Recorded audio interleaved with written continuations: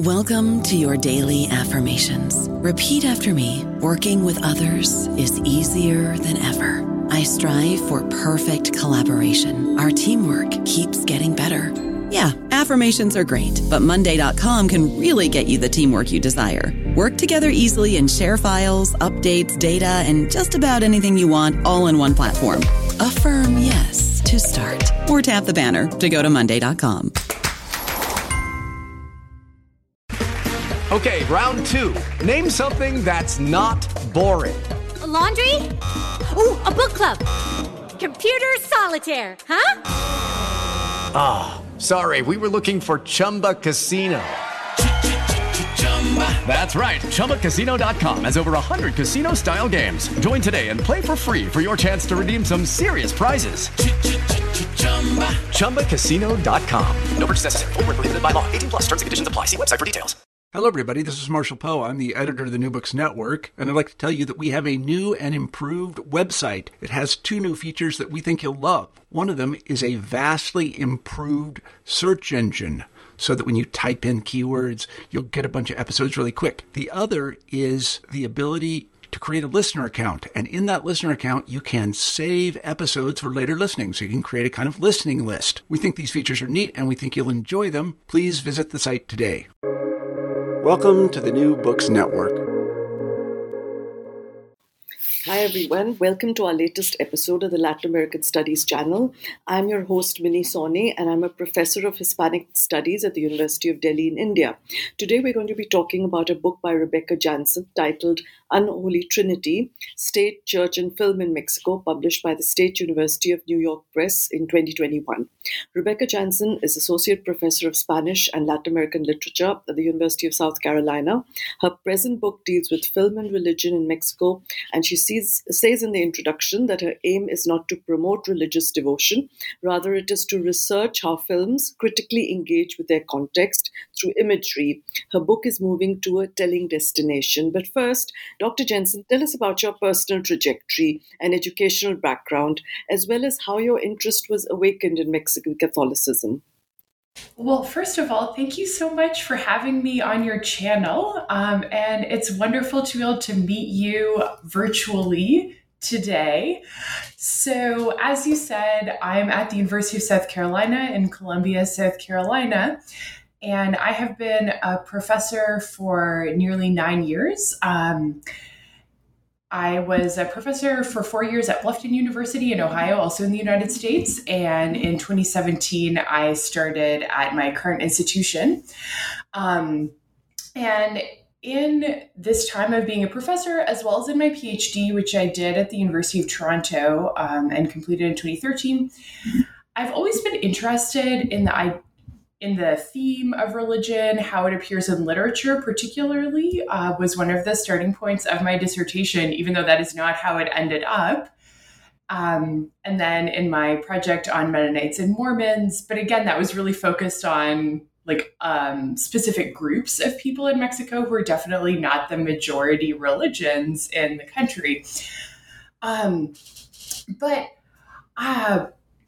When I was in Mexico, I talk a little bit about this in the introduction to my book, is that religion is different there than it is in my home in Canada. I'm from Ottawa, Canada's capital. In Mexico, there's images or like statue representations of religion anywhere and everywhere, and churches are open to the public. So it's a little bit more present. Of course, that also has to do with how people live their lives more in the private sphere of their homes, where I'm from, versus more space in public areas in Mexico. But you know what? Why are people religious? Why are people doing any of these things? What does it mean? What does it mean when in one place more rituals occur in public?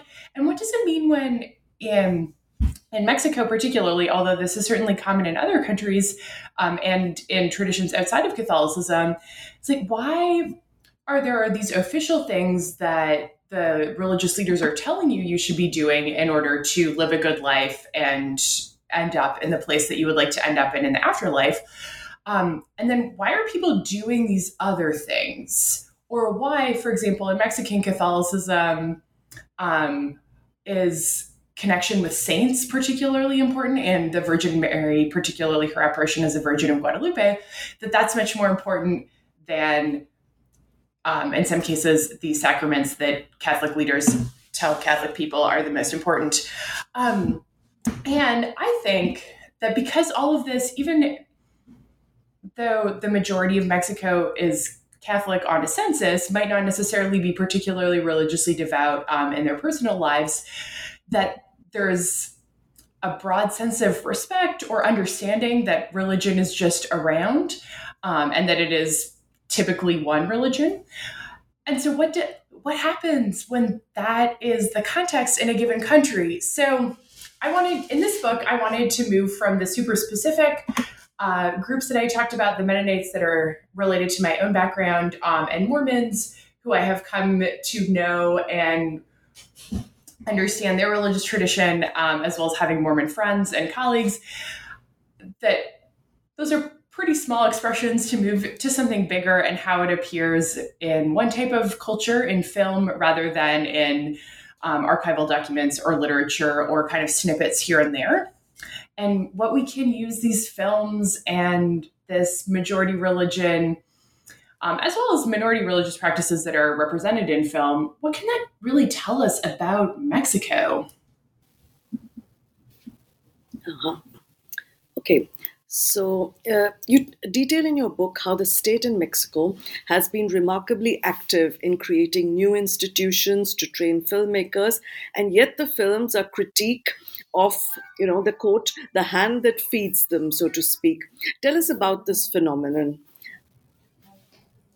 This is something that I have found fascinating throughout my research in Mexico, and that when I talk about this with my students, I think is a crucial part of understanding how a country that has a communist background like Mexico, although certainly not in the sense of the Soviet Union or East Bloc countries, that there's an impressive funding of culture that we don't have the same familiarity with. And so the Mexican state is deeply involved in funding the film industry and in training film directors and in funding film schools, either film training at the National University or the Centro de Capacitación Cinematográfica, so the, workshops for film training. And of course, that looks different in different time periods that I discuss in the book. But the most important part to me, is that in every time period in Mexican history, even in the neoliberal era where government grants make it explicit that a person must seek alternative sources of funding in addition to federal government or state government grant funding, is that the state, not in the sense of Mexico's types of government that are lower than a federal level, but in a broader sense of all of these entities that are vaguely related to the government and that succeed in holding a certain type of power and influence over the population, that this is always there and it's always in the background of film funding, be it in art films that I look at in chapters 2 and 3 of the book, or in these massively popular films that I look at in chapters 1 and 2. And that filmmakers and actors also are part of systems that are created when there's this type of broader funding through the government, through different types of unions and unofficial star systems. And this is not, of course, uniquely Mexican in terms of its background, but the way it manifests, of course, differs across times and across countries. And yet, the films that I'm looking at, when I'm examining this religious imagery, I'm talking about how they're using representation of a priest to criticize a president. But the priest would be a recognizable leader and easier to criticize. And so, or in some cases, using very you don't even need to use that much critical thinking to see that it's a clear criticism of church leaders and important federal government leaders like the president, or people who were involved in massacring students in 1968, for example. So to me, that's really curious. Like, why and how did they manage to do this? In some cases, it is much more subtle. In other cases, perhaps the audience was not so great, or perhaps the government did not expect when they were giving money for this film that the audience would be great. But I think it's an interesting tension that we see in films and in literature and other forms of art for artists to be able to continue their craft, but at the same time wanting to be able to make this very valid criticism of injustice that's happening in their country with government funding. The first chapter of the book, which is titled Negotiating a Place for Religion in a Developing Economy, deals with the golden age of Mexican film. As you make clear, the relations of the Mexican state and the Catholic Church have veered from fractious to accommodating. In the films you discuss in your book, you state that references to religion are for an audience that could thus understand the film better in a post-revolutionary scenario. What was the kind of society that a film like Maria Candelaria was speaking to, for example? And then you can tell us about some of the other films also. I must say that, the films that you mention are fascinating, and also the connections that you draw, they're never predictable. So thank you for that. Well, thank you. So in the first chapter, I look at two films that are fairly well-known, Maria Candelaria and Rio Escondido, as well as El Seminarista, which also has very famous Mexican actors from the time period. And these films are part of what's called the Golden Age of Mexican film, or like Cine de Oro. So in some sense, films from the most famous period of Mexican film production in the early 20th century, when melodrama was very popular, these family types of dramas with over-the-top acting and music that enhances the viewer's experience of the film. Maria Candelaria is a film about a young woman who would like to be able to be married in a church, but doesn't have enough money to do that. And so is doing all kinds of things to raise money. Notably in this film, involves raising a pig.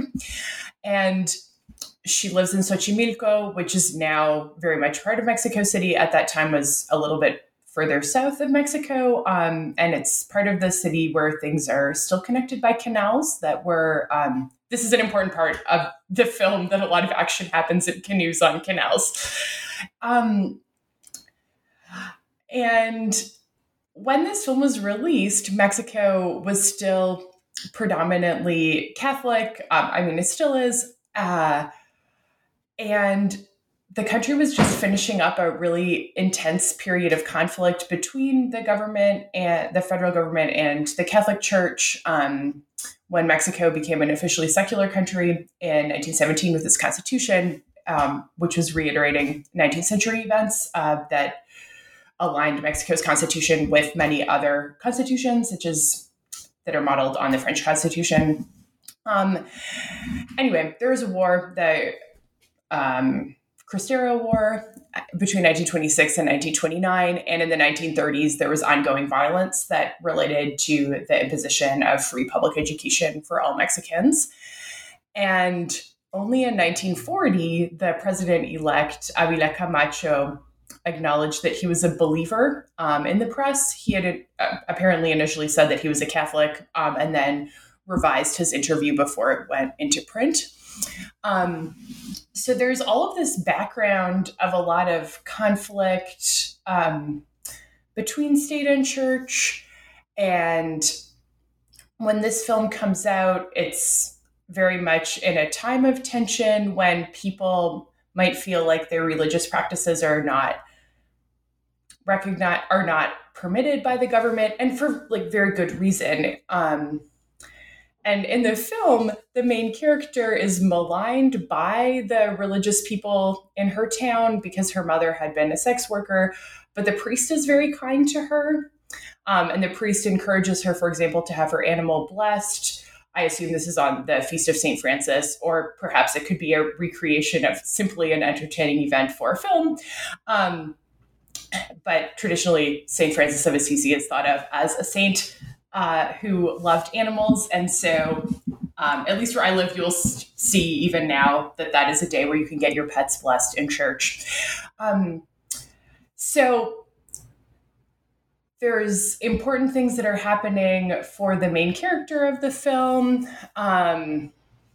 where she'll pray to a local shrine to the Virgin that is not located in a church, but she takes a canoe and a canal to it, and also has really moving moments inside of the church after her fiance is put in the local jail.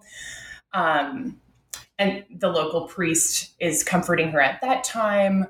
But then in the end of the film, when there's a mob scene, it also takes place outside of the church. So it shows that the church has a lot of power, particularly on a local and rural level. And on a national level, in spite of all of this conflict that had been happening in the previous decades, that many Mexican people, like these images of Catholicism were still really powerful and were able to communicate kind of more quickly some ideas that the film might have been wanting to present. So now, in the very interestingly titled chapter, Catholicism at its wit's end, you analyze how President Luis Echeverria competed with the church for the attention of the Mexican filmgoer, and hence the films produced with state support teamed with brothels and sex workers all mixed up with priests and the church. Do you think that these films did not reflect reality, but rather the politics of the field of film production?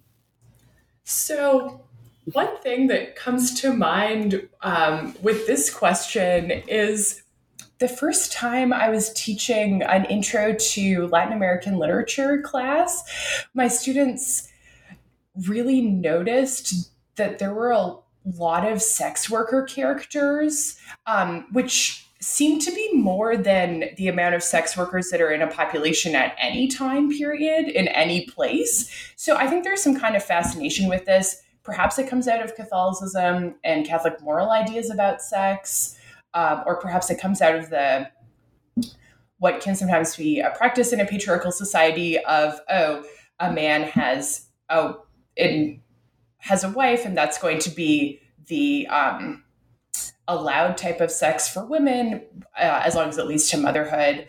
And then a man will seek pleasure outside of the heterosexual marriage relationship. That with this dichotomy as the ideal for men, perhaps that's why it's omnipresent in literature. But this subgenre of films that I look at in the second chapter of this book is, I look at 3 films in the chapter, and 2 of them are like B type of movies or churros. So lower brow films, I guess you could say, that focus on sex work and prostitution. Apparently there's an entire subgenre of priests and sex workers in this lowbrow film. And of course, priests are not supposed, in the Catholic tradition in Mexico, are not supposed to be having any type of sexual relationship with anybody. So I think the prohibition element makes it more interesting for viewers. And perhaps that's why they're more common than I can imagine that. Well, I have no proof one way or the other about whether this kind of thing was happening. But it makes for good films when everyone knows that it's not supposed to be happening. And so like the thrill, but not very racy type of film means that it can be viewed more broadly and be entertaining for everyone.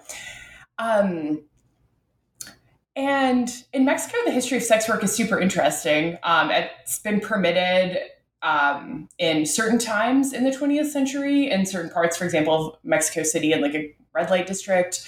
But of course, always with the tinge of the idea of sinfulness or doing something wrong. And of course, it would be the woman, never the man, buying sex. And of course, that would be the only kind of sex work that would be happening. And then the good moral people have the idea that they need to rescue the women who are sex workers. And I think they show us they show us a lot of interesting things. So one of the films really is about this rescue idea, Las Chicas Malas del Padre Méndez, which is a film that is based on a true story of a young priest in the state of Michoacan in Mexico, who wanted to do something good in his community, in his work as a local priest, and so worked with some nuns to set up a type of rescue mission. And over the course of the film, he gets the nuns to do all of the work. And also one of the main characters, who became pregnant after having sex with her boyfriend and then kind of went down the classic plot line into a life of sex work, married her boyfriend at the end of the film, and the priest presides over this marriage. So it's in a Catholic church. So that is the ideal type of marriage. Even though in Mexico, you need to be married in a religious and a secular context for it to be legal. The religious context only counts for the religious part, no matter what religion it is. So there's that film where it's truly a rescue. And then the other film I look at plays with this idea of rescuing, where the sex workers in the film actually rescue a priest. So there's two women who are in a car, and they're driving with their clients somewhere, and they see this man at the side of the road, and they're like, oh, we should rescue him. Like, people shouldn't be at the side of the road, which seems like a good thing to do. And so they bring him back to their brothel, and he recovers there, and they find an ID card in his pocket that leads them to believe that he's a priest. It turns out in the end that he's not actually a priest, that he had not been able to be ordained or had never finished seminary. But throughout the film, you see these women feeding him. One of them leaves her bedroom so that he can recover there, and he'll hear their confessions. So he's doing the things that priests do, although normally confessions are not taking place in a bedroom. But the scenes where he's in this woman's bedroom, you also see that there's a crucifix, and above the woman's closet, there's an altar, and in to me, it's the best of a personal altar, because it's the saints and the Virgin that are meaningful for her. And then there's lights that are flashing, what here we would have as Christmas lights. But so it's just playing with the idea of who can be rescued and who is actually the one with power in this context. In that context, I think it's the madam who has the most power over the women who are working. And she's the one who gets to decide if the priest is staying or if he's going, and kind of finds a doctor on the side for him. And so it's turning around this idea a little bit, but still there's kind of the thrill of having a priest in a brothel, even though the parts that are on screen are very G-rated, that have to do with the priest, at least. So I think it's an easy way, in some ways, to comment on the corruption of certain types of leaders. For example, a priest not even being an actual priest, just pretending so that he can get things. Could comment on the way that people who are deeply devout Catholic people, particularly in rural areas of Mexico, will do a lot for their local leaders, simply because they're the local Catholic leader, the local priest. And in the case of the other film, it could show the good efforts, like Catholic charitable efforts. Although my interpretation of the film is that these rescue efforts are very paternalistic, and sexist. And especially in that case, it's really highlighting like that there's one kind of ideal family structure, and that is when it ends with a marriage in a Catholic church. And so that like all these things can happen, you can make mistakes, but then you're going to come back and do what is understood as the right thing, both by the church and by the state, and using films to reiterate that type of messaging. Yeah. Yeah, a lot of thoughts occur to me after what you've said. For example, you said right in the beginning that, so in certain films, there seem to be just too many sex workers in comparison with the population. And I'm reminded of La Ley de Herodes. It's an incredible story that the only people that this pre-official meets are these sex workers. They're the life of the film. And then,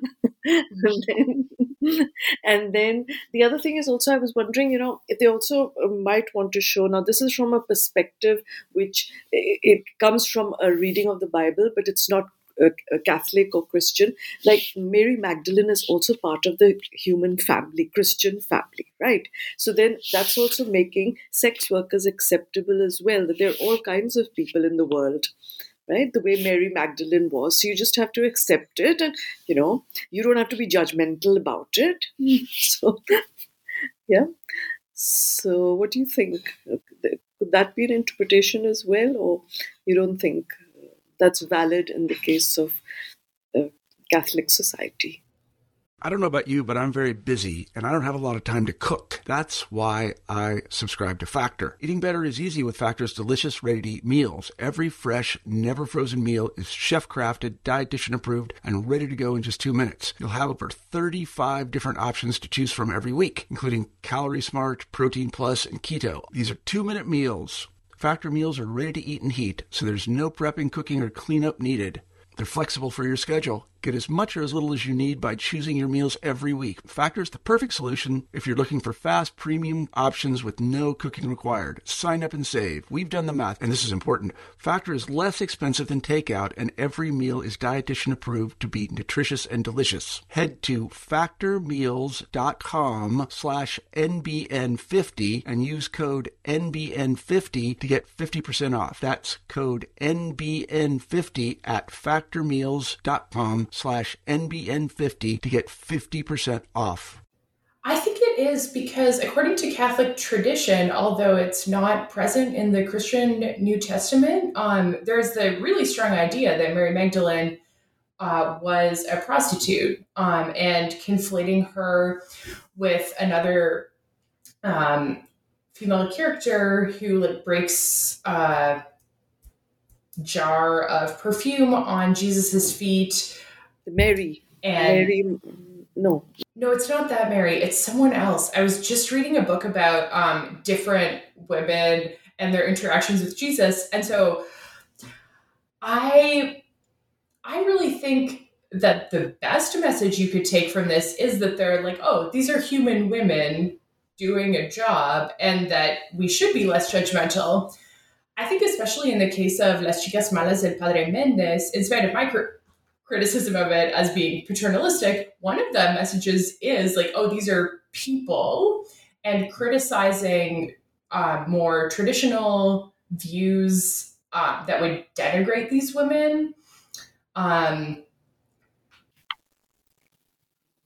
Yeah, it's like a kind of inclusive idea of society. Yeah. That there are all kinds of us, and also that the proper little misses are not really that.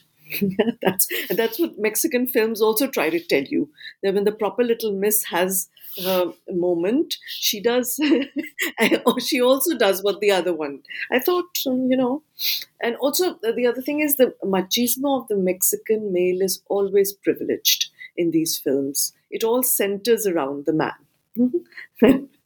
You see, it's not, except La Ley de Herodes, which is a woman-centric film. But Yeah, I think like in both of the films I look at in this book that deal with sex work and priests, like there's way more female characters, but do I even know what their names are?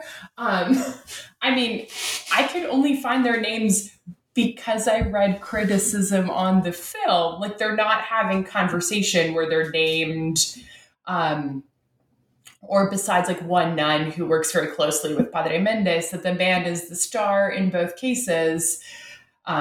Even though, of course, women have a world outside of men, that is not like in both films. It's pretty clear that there is something happening outside of the priest, but it's not on the film at all because it's not considered to be important. mhm. Okay. So now, in the third chapter, you talk about the complexity of Mexican Catholicism, the multiple religious heritages, and also how religiosity in Mexico takes important symbols from various origins: pagan, Jewish, Mexican. A film like Novia que te vea discusses anti Semitism in Israel. Tell us about these varied strands of Mexican cinema. So the last chapter of the book, I look at three films: Novia que te vea, Ángel de Fuego, and El crimen del padre Amaro. And so to answer this question, I'll talk about Novia que te vea, Like a Bride, and Ángel de Fuego, or Angel of Fire, as part of what was happening in the 1990s in Mexican film, where films began to show a little bit more of a varied religious landscape. This is in part because of a greater recognition of more types of religious expression beyond Catholicism or any type of Christianity. But maybe this is simply because there are fewer devout Catholics in Mexico, not necessarily that in terms of numbers of faithful religious people or people who would check a box on a census has really increased percentage-wise. I think that one of the reasons why we have these films with the greater representation of religion beyond Catholicism is because we have women filmmakers and filmmakers from other backgrounds. So the two films that I just mentioned are made by filmmakers with Jewish roots, and both of the women mention this part of their backgrounds in interviews. So Gita Schifter, who directs Novia que te vea, and Dana Rothberg, who directs Ángel de Fuego.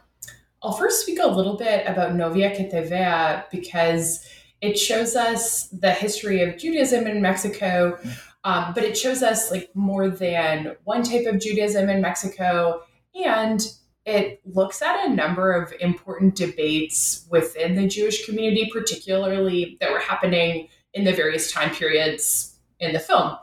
I think it's a great film for a lot of reasons. It portrays Judaism, Ashkenazi and Sephardic, so from Central and Eastern Europe, and then from North Africa and the Middle East, and how Jewish people from both of those geographical locations ended up in Mexico, starting in the 19th century and moving on through the 20th in response to different types of anti-Semitism in the places where they were living before they came to Mexico.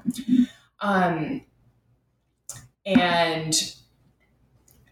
in the film is based on a novel by Rosa Nissan called Novia que te vea that is about the Sephardic Jewish community in Mexico.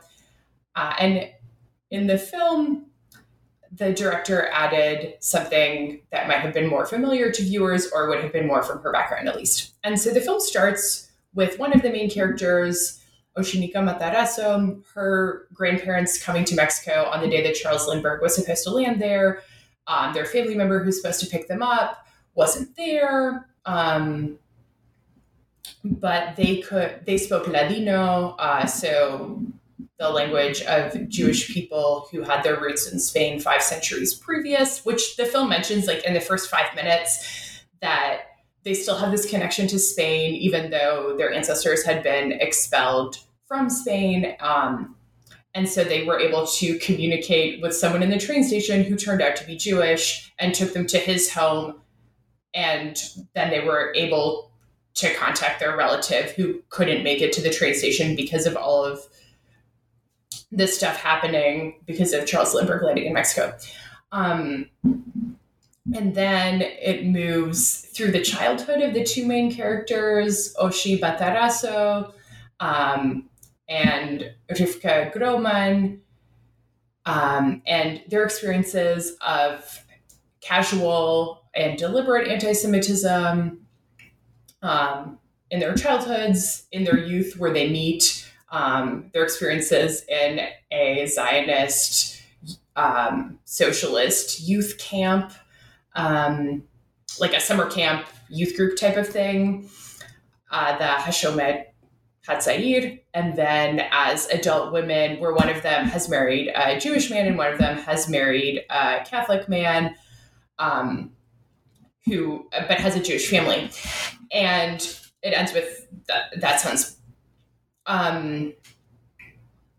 It ends in a synagogue, and I think what we see in this film is really interesting for a lot of reasons. One of them is showing kind of parallel experiences between two different Jewish communities that at that time in Mexico City really had no contact with one another, like beyond casual contact. They had their own institutions. Like most immigrant groups, people want to preserve their culture, language, and religion. And these two groups had the same religion but different languages, so Yiddish and Ladino. And so different schools for their kids, and worshipped in different places. And yet the experiences that we see in the film and that are corroborated in the historical record are like Oshi goes to a church with two women who work for her family, with one woman who works for her family as a domestic servant, and then one of this woman's friends who makes comments about Jewish people and money, and asks Oshi not to tell her parents that like she went to church. And Oshi sees a statue of Jesus, and it's a very Mexican church. And so in comparison to Catholic churches I had visited in Canada and the United States, this is a lot more graphic. You can see like Jesus is literally dying. Like there's blood. And Oshi feels bad, which as a normal human reaction to suffering of any kind, and that would be her reaction. And then later on in the film, there's a representation in a play of the crucifixion of Jesus and during Holy Week, which is common in some parts of Mexico, but it's saying that Jewish people killed Jesus, which again is like a classic anti-Semitic trope that she's experiencing, and her friends, in quotation marks, are like, oh, well, they don't mean it. But we know that when people have these attitudes that are saying so casually, the things that are the types of anti-Semitic violence Jewish people experience are only going to be exponentially worse. And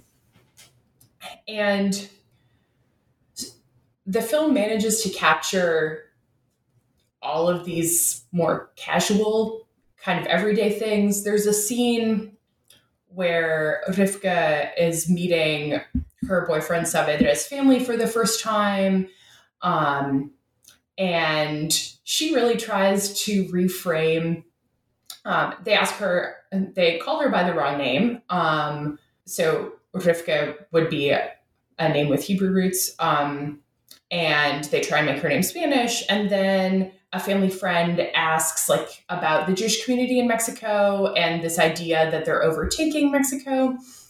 And Rivka tries to reframe it and position herself and her community in Mexico by aligning them with what she has been studying at university about different indigenous groups, and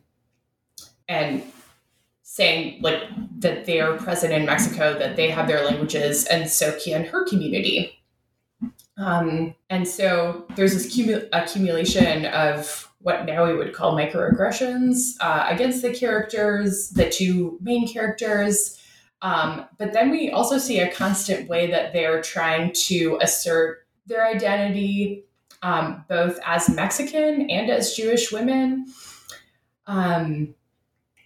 There's other instances of this where we see, for example, Rivka's uncle, Mayer, who survived the Holocaust. He had, according to the film, been in Treblinka, and he refuses to go to his local synagogue with the rest of his family, even on the Yahrzeit, so the day in the Jewish calendar that marks like the year anniversary of someone's death based on the day they had died in the Jewish calendar. But for him, it's very important that being Jewish is still very important to him, although not in a religious sense necessarily, or not in a corporate religious sense, like in a group religious sense, because he invents his own ritual that I think is really beautiful and really moving, where he takes his family, this would be Rivka's immediate family, to an important place in downtown Mexico City, to a statue in the middle of a roundabout, I guess, that marks Mexico's independence from Spain, and where he goes every year on the year that he landed in Mexico, where his boat came into the port of Veracruz, which is a major port of entry in Mexico. And so he goes there every year and has a wreath that is like the kind that you might have at a funeral, but it has a Star of David on it. And so this is obviously connecting something very Mexican. This is how they have flowers at funerals or for commemorations of many kinds, and then also something that is very particular to his own history and why he came to Mexico, seeking a place where he could live his life and practice his religion or not practice his religion however he wanted. And so we see that he is profoundly grateful to be living in Mexico, although it doesn't focus on that character, that he must also be experiencing the same types of prejudice that are represented in the film. Another question, or another part of the question that you asked, was about the question of Israel. So parts of the film are from the 1920s and parts are from the 1960s, and then parts are from the 1980s. And so the parts that are in the 1960s, this is when Israel was created in 1948 and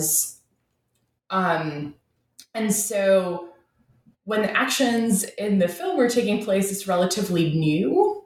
And Mayer and Rivka's father have an argument where Rivka's father is a Zionist, so in the sense of believing that this is a place where that Israel is a place where all Jewish people should be living, and has additional religious in addition to existing religious meanings of places there. Whereas Mayer believes that it's important to seek integration where you are, that will be the best path forward, that will allow Jewish people to live their lives, ideally without experiencing significant anti-Semitism. And then in the Zionist youth camp, which reinterprets Jewish history through an extremely socialist lens, that talks about the bourgeois and proletariat Jewish people. And they're teaching kids that this is how Jewish history should be, that's also a strain of thought that I think, at least now, in the 21st century, we don't think about as much as being a current of thought associated with Israel, that in addition to the Zionism, that there is a socialist element of that, and that in the film, the characters are trying to use the socialist part of something related to their religious tradition, to connect with socialist movements that were happening in Mexico in the 1960s. So the young people in the two main characters in the film and their friends and people they're dating, use that as a way to connect to the broader youth movement in Mexico at the time. So there's really a lot happening in this film. And it's, I think it's really beautifully done because it shows the family structure in two similar but different communities, and also touches on really important questions of like who gets to belong in Mexico and the casualness that people make types of anti-Semitic comments, and that having it on screen that people can see, I think makes it harder to ignore. But I think also this film, being made by a Jewish filmmaker, does something that films perhaps made more recently or perhaps made by non-Jewish filmmakers might not be able to make as easily, which is that anti-Semitism and criticism of the Israeli government are not synonymous, or criticism of Zionism are not synonymous. And through the different scenes in the film, we can see that really clearly. And I think that's really important. Mm-hmm. Okay. So, El Crimen del Padre Amaro has been such a talked about film. You say it's a kind of allegory where the church is a synecdoche for the nation. Explain to us what you mean and how the narco world and the church are shown to be colluding here in the last few minutes that we have on the program. Oh, yes. This is the other film that I could talk about for a long time.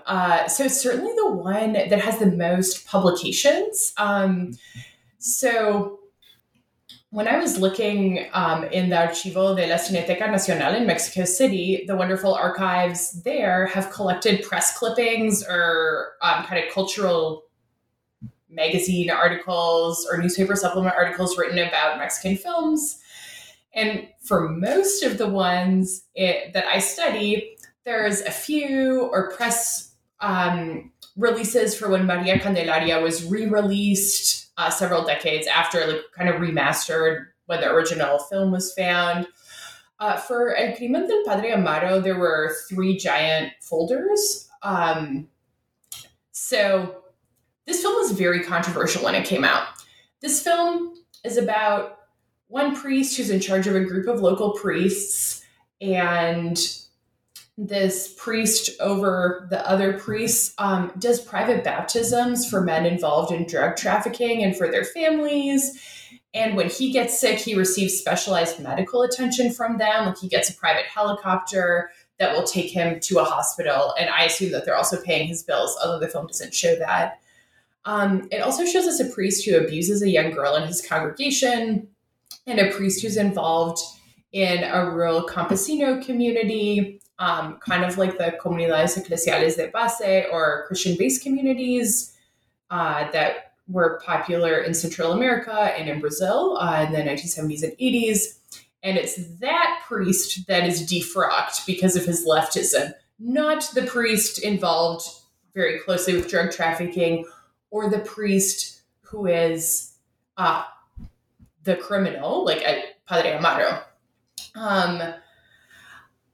I think, and this is what I was talking about in the book, the old priest who's in charge of these other guys is kind of like the Institutional Revolutionary Party that controlled Mexico between 1940 and 2000, perhaps 1934, depending, although it had a different name, there's a clear connection.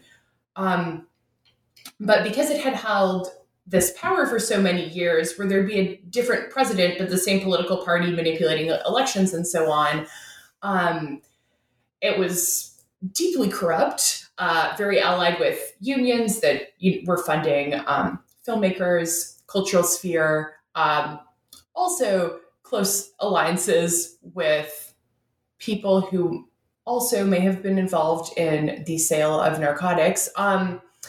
The young priest, Padre Amaro, is the newer face of neoliberal governments with better-looking leaders who were well prepared to talk to the press, but were really just as bad or worse than their predecessors.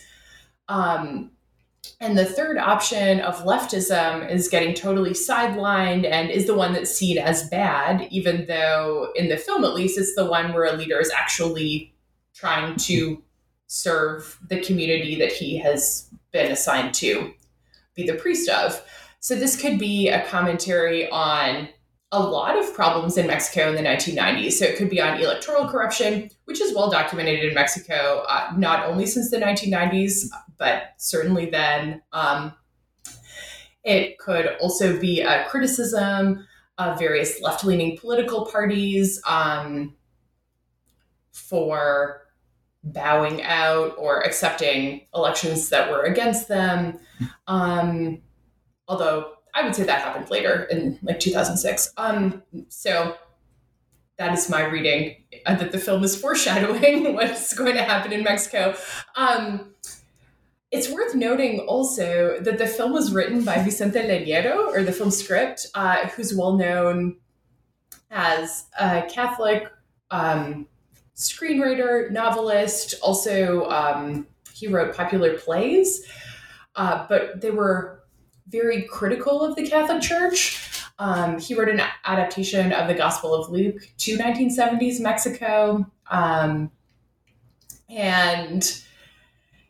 I think he was very saddened by the way that the official Catholic Church in Mexico completely maligned any movement towards leftism or alliances with broader Latin American theologies of liberation. So idea that the Christian message is specifically for poor people and privileges them, called the Option for the Poor, that there were bishops in Mexico who were in favor of this, particularly in the states of Cuernavaca and Chiapas, but they were completely shut down and shut out of holding any further power. And so it's also a criticism of that the Catholic Church would prefer to return to its pre-revolutionary close relationship with the state rather than returning to its central religious message, or what this screenwriter in interviews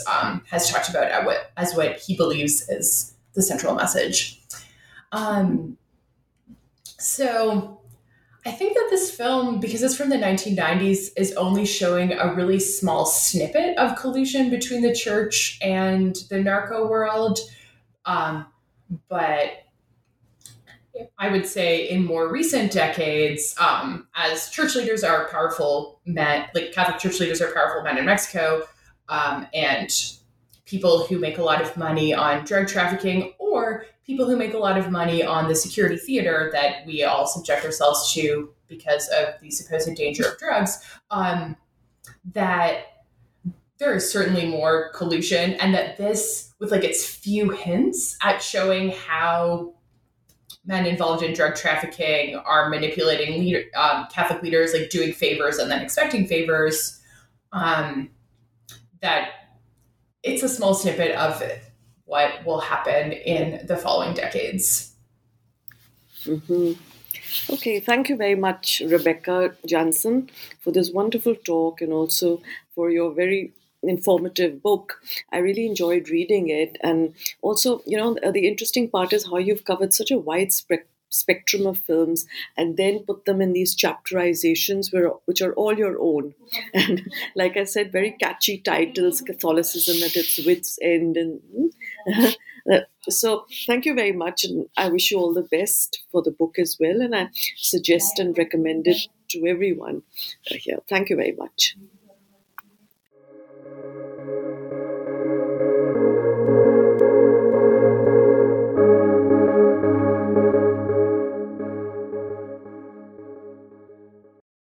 Without the ones like you, who work tirelessly to keep things running, everything would suddenly stop. Hospitals, factories, schools, and power plants, they all depend on you. No matter the weather, emergency, or time of day, you're the ones who get it done. At Grainger, we're here for you with professional-grade industrial supplies. Count on real-time product availability and fast delivery. Call, click Grainger.com, or just stop by. Grainger, for the ones who get it done.